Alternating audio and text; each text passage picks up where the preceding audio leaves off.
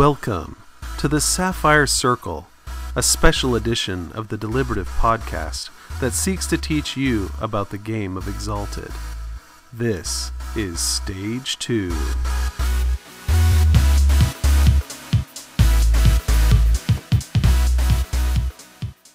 Hi, I'm Corey, and I want to talk just a little bit about the world and mythical history of the setting of Exalted.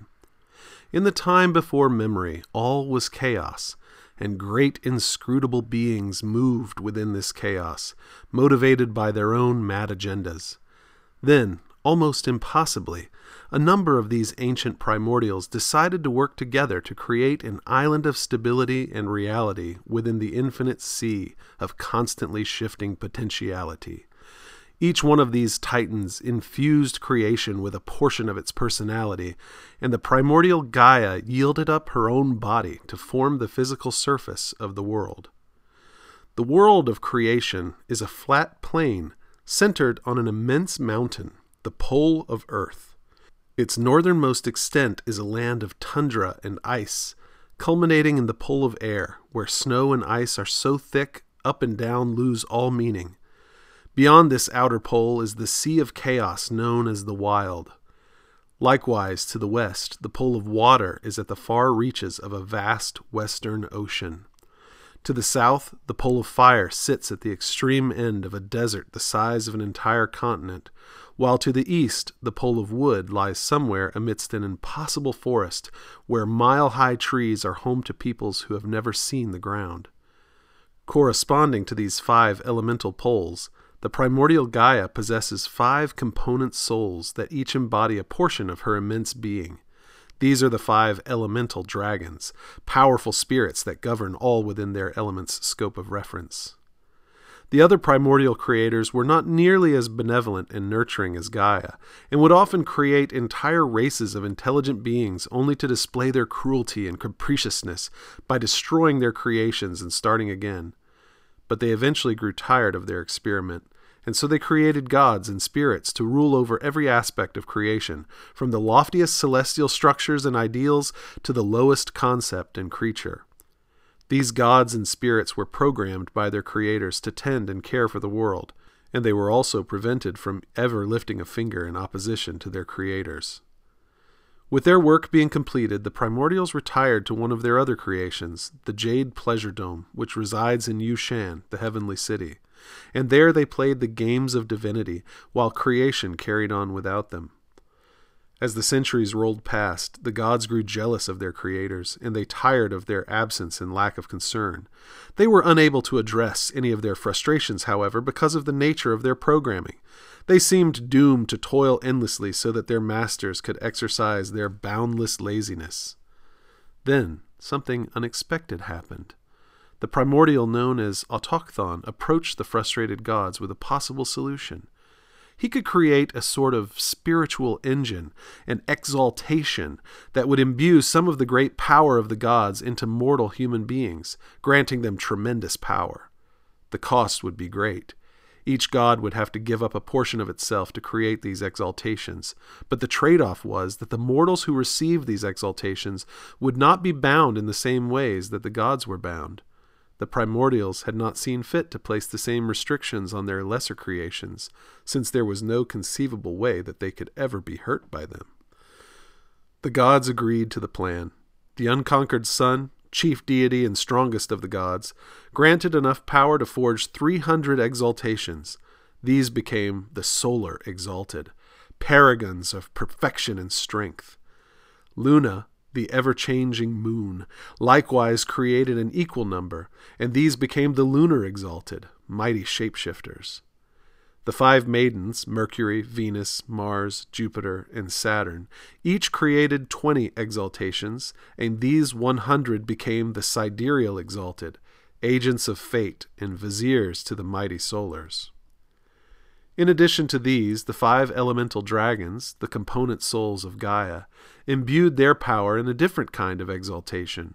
Whereas the exaltations of the celestial gods remained a fixed number, moving on to a different mortal only upon the death of the original carrier, the elemental dragons created exaltations that could be passed through bloodlines. This allowed for a much larger number of exalts. something in the neighborhood of 10 or 20,000, but it also meant that the power level of these exalts was far lower than that of the celestial exalted. These lesser exalts, called dragon-blooded, became the lieutenants and commanders of the armies of the celestial exalted. In time, the gods' great plan came to fruition.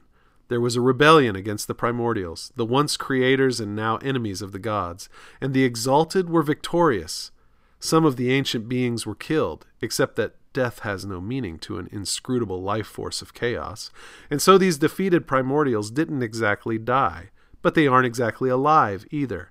Instead, they hover just over the brink of oblivion, creating a powerful spiritual gravity which drags the souls of the dead down into the underworld, a pale shadow of creation that came into existence when the defeated primordials were robbed of life.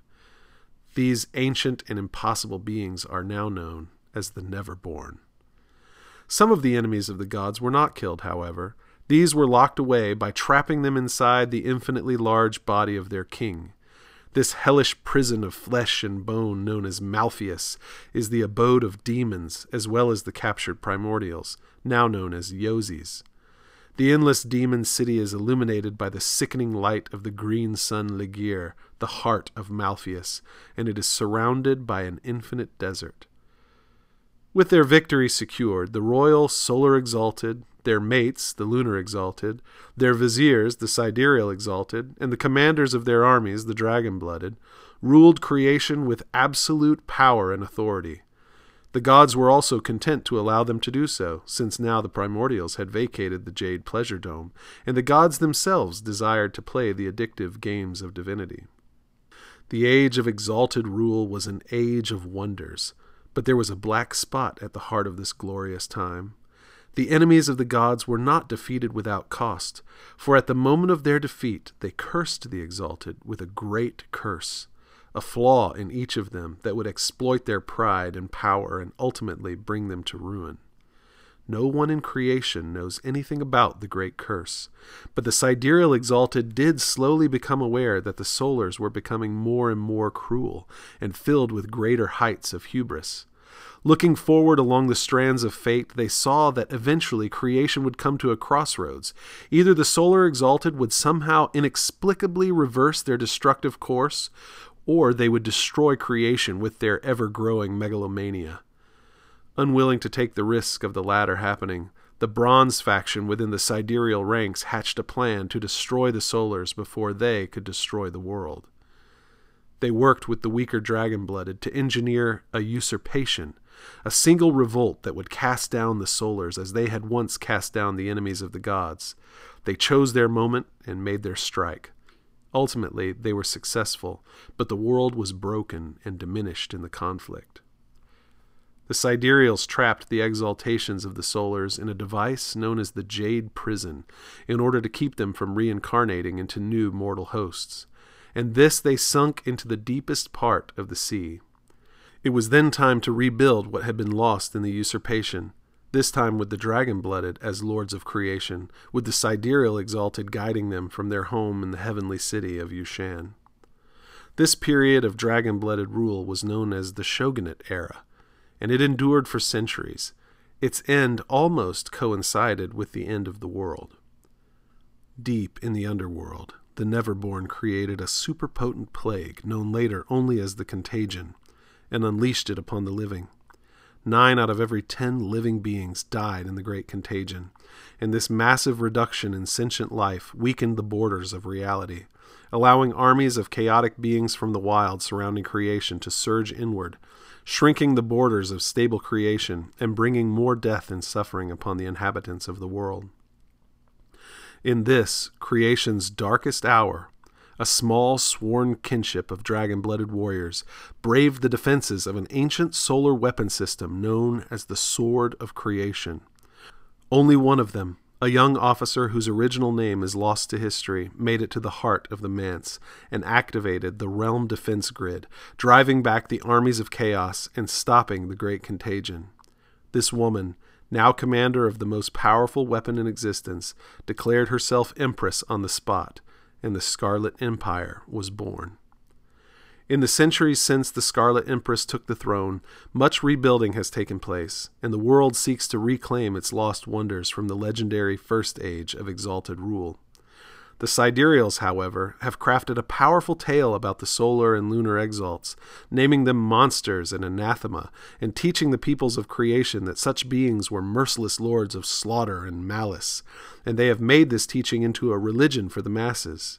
This immaculate philosophy suffuses the whole of creation, and it has pushed the surviving lunar exalted far into the wild, where their influence is greatly limited. Dragonbloods now rule absolutely throughout the four corners of the world. This is the way the world has been for centuries at this point. But 5 years ago, another world-changing series of events turned the tides once again. The Jade Prison was opened. Somehow the Neverborn, the slain enemies of the gods, and the Yozis, the captured surviving primordials, found a way to break the prison which held the solar exaltations, and the Neverborn claimed 100 of them for the underworld. These they perverted and twisted into dark versions of their former glory, and they were used to create the Abyssal Exalted, masters of decay, death, and necromancy. Another 50 of the trapped solar exaltations were taken by the Yozis, and each of the 5 surviving primordials took 10 of them and remade them into their own images. These became the Infernal Exalted. And just as the gods once loosed their power on the world through the free actions of empowered mortals, now the Neverborn and the Yozis do the same, each hoping to end creation in their own way. But something else rather wonderful happened at the same time that the Jade Prison was broken. Half of the solar exaltations escaped, and once again empowered 150 mortals with the boundless strength and perfection of the unconquered sun. These solar exalted will leave their mark on the world in powerful ways. And the world is ripe for change, because at the same moment that the solars were freed, at the same moment that the Neverborn stole 100 solar exaltations, at the same moment that the Yozis captured 50 solar exaltations, the Scarlet Empress went missing deep inside the Imperial Manse, the home of the Realm Defense Grid.